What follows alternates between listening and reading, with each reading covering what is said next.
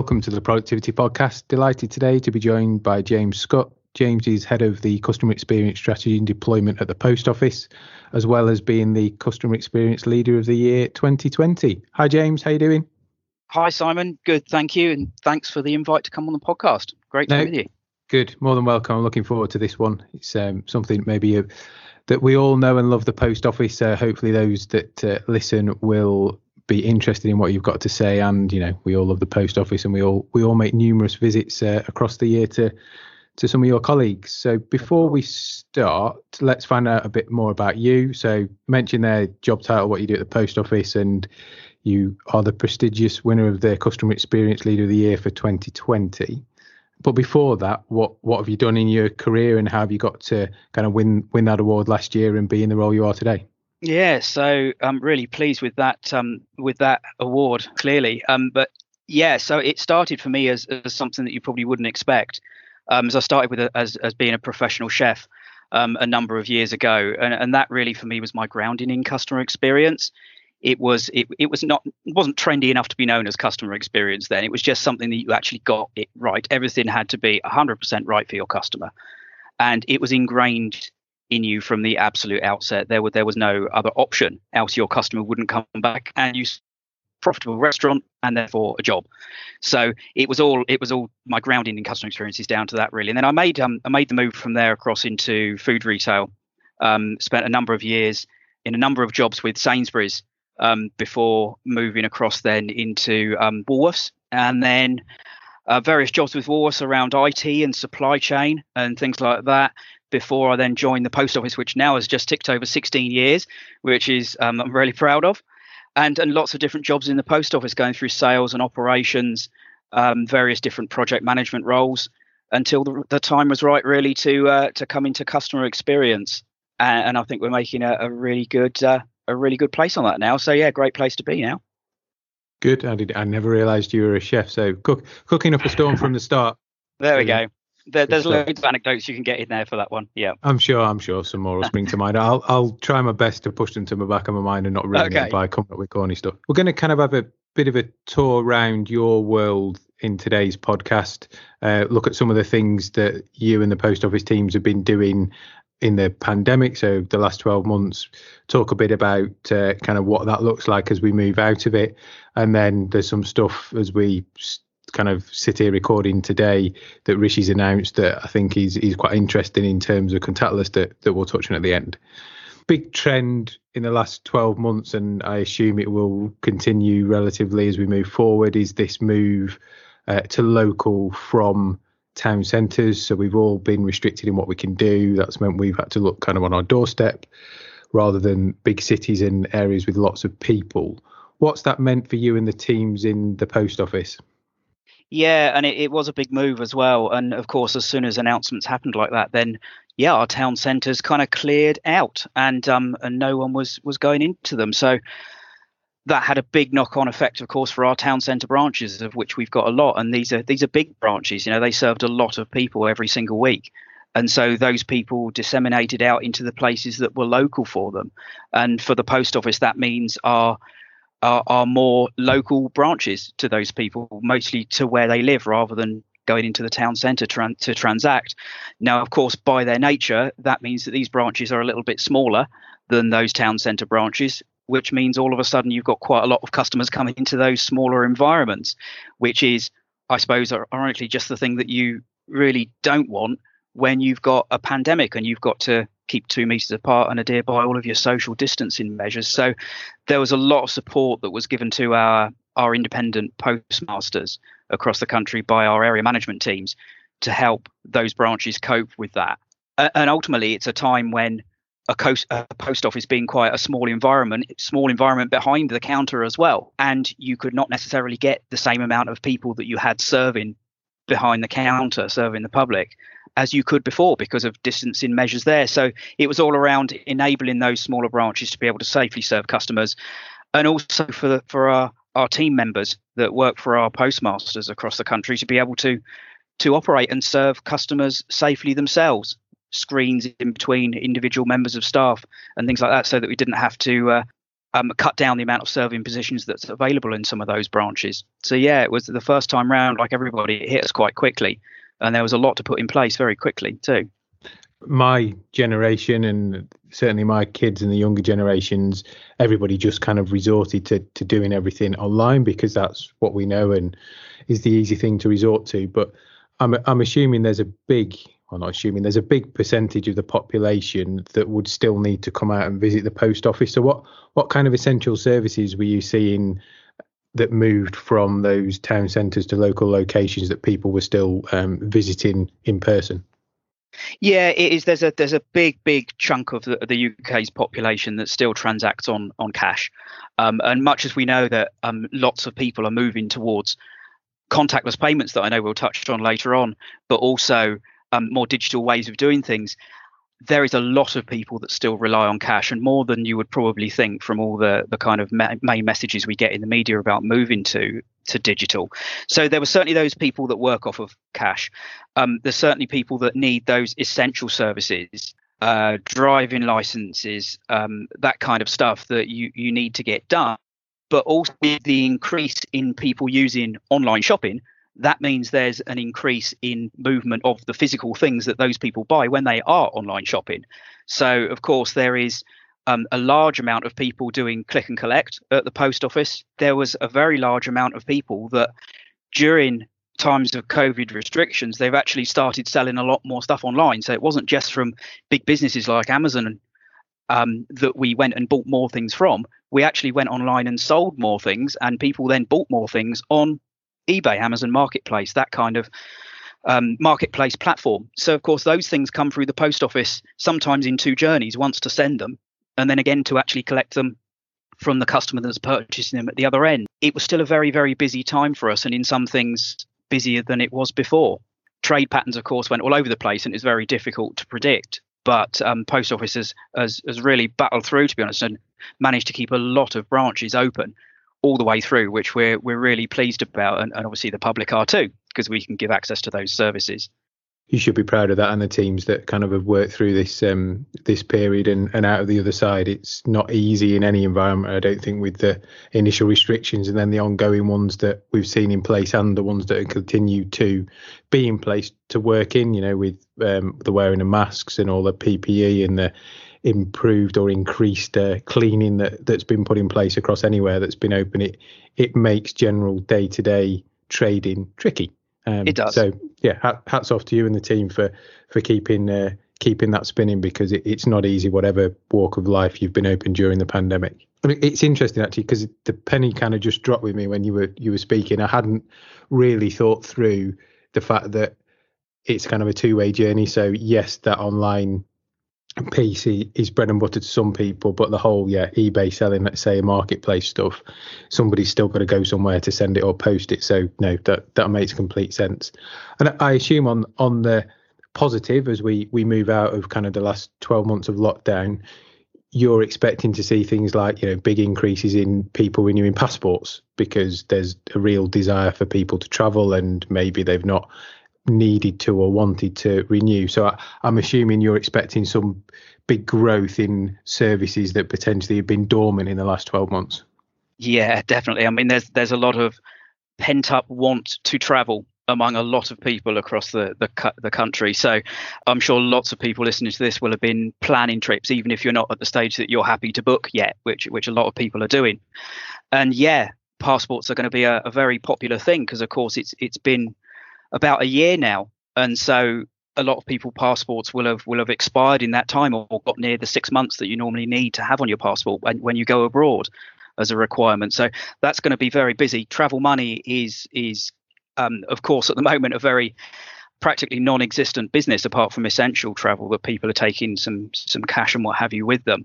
But yeah, when that opens up, we're going to be very busy, I think, at that point. International driving permits, travel, foreign currency for travel money card, which is our digital version, if you like, of travel money, is proving very popular, where you can just top up your card with the accompanying app that we've got.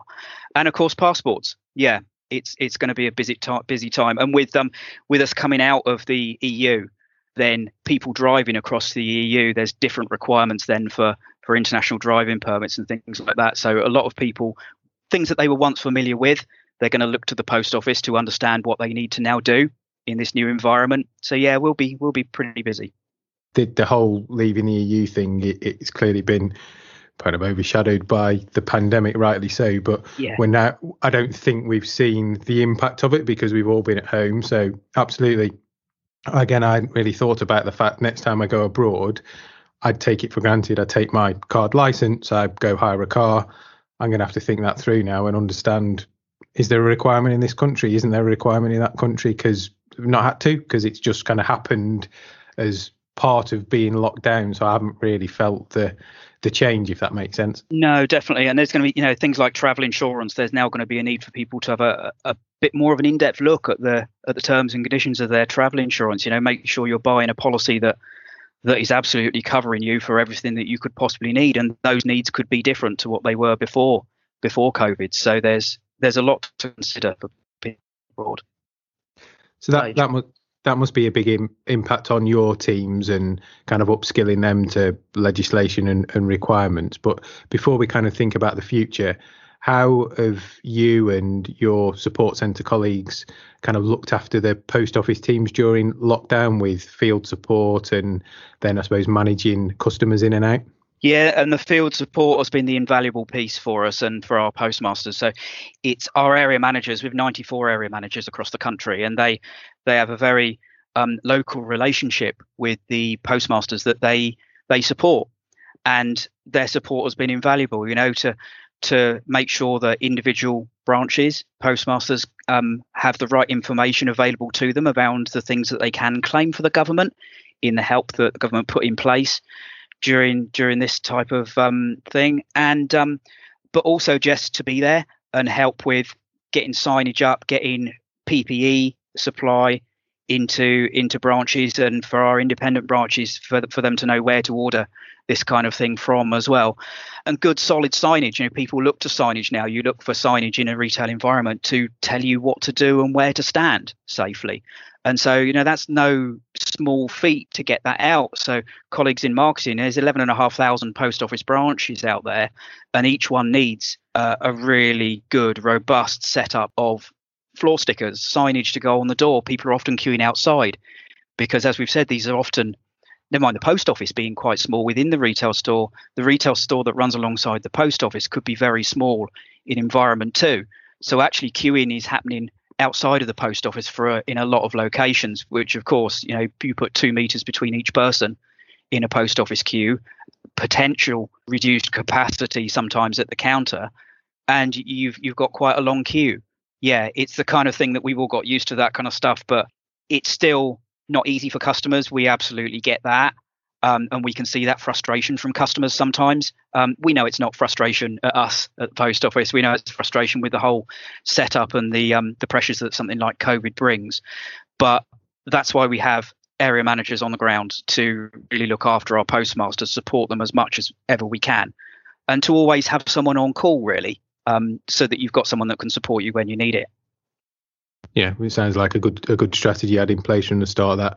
That support network outside of branched or whatever environment you're operating in is vital, because otherwise you can go stir crazy within the four walls or not be able to get the solutions, vent your frustrations at someone, and it boils over into something else, doesn't it? So sounds like you had a good plan in place from the start. So if we think about positive stuff, so moving forward, the world's going to open up however it will be looking. I'm sure you guys have been thinking about and have introduced some new services along the way in kind of the COVID times. I know we talked off air about some things that might be good for you to explain to us. So same day check cash in, cash direct, company payments via kind of scanning barcodes. Those all seem quite innovative things. Were they kind of in the plan, or were they driven by the pandemic to make life easier for your customers? They were purely driven by the pandemic. I mean, there's some services that are close to these ones that we've had in the past. But these ones were, there was 3 main things that we introduced. One, quite right, you talk about there, which was cash direct, a next day cash delivery service, this one. So actually we repurposed the special delivery service that our partners at Royal Mail have. And of course we sell to the customers at the post office. So you can send cash through this service. And it's one of the only services that you can actually send cash through. So where our customers just couldn't simply leave home or didn't want to or were not allowed to, we could get cash delivered to their door securely next day, which is invaluable for some customers. We had something called Fast Pace that we brought out, which was, a same day check encashment service, as you mentioned. If a person, again, can't leave home, they've got a checkbook. Once they found that and dusted that checkbook off, because maybe they don't use it too much, they can give that check to someone and they can bring that into the post office for same day encashment, which was proving really popular for people. And also Pay Out Now, which was, as you suggest, it's a barcoded voucher kind of scheme, which can be instantly exchanged for cash. So companies could send these vouchers with barcodes directly to their customers, who could come into a post office and exchange cash. Those sort of things evolved from so next day cash delivery. We've had next day travel money, foreign currency delivery for a number of years now as a standalone product, but repurposing that into sterling to be able to give people the cash they need for their day-to-day goings on is something that isn't really a small feat. Don't forget, we're talking about warehouses full of stock for us, which is cash, and and alike. So it's no small feat, but repurposed into 3 really good products to help people get access to the cash that they need. It follows that trend of innovation across the whole pandemic. We've seen it. You described 3 brilliantly there, but we've seen it in retail where people have got their online delivery or click and collect proposition or food delivery proposition from being something that was a pipe dream 6 years, 5 years away on a plan into implementation in 3 weeks. So it shows testament to times of darkness, innovations driven. So the pandemic, previous world wars, you just see a massive spike in the speed, agility, and the way things that people never thought possible in that timescale get done. So yeah, again, hats off, testament. Just before we came on to record this, the Chancellor's announced contactless payment will move to a limit of £100. So it moved up slightly during lockdown, and now it's gone, well, double and a bit more through to 100. So does that bring any initial thoughts into your mind, James, of benefits and potential risks?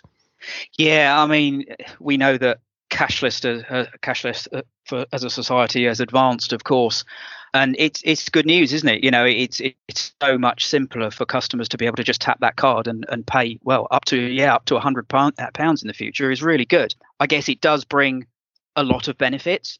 It also brings to look at the other side of it, so the opportunity for some fraudsters out there. So please look after those cards, because one tap of that card and that's up to £100 that could come out of your account. Of course, there's fraud protection with lots of different bank accounts for people to check out. But yeah, it can only be a good thing. And yeah, it went from 35 to 45, didn't it? And then obviously that's proved itself to be of worth to go up to 100. So no, I think it's great news.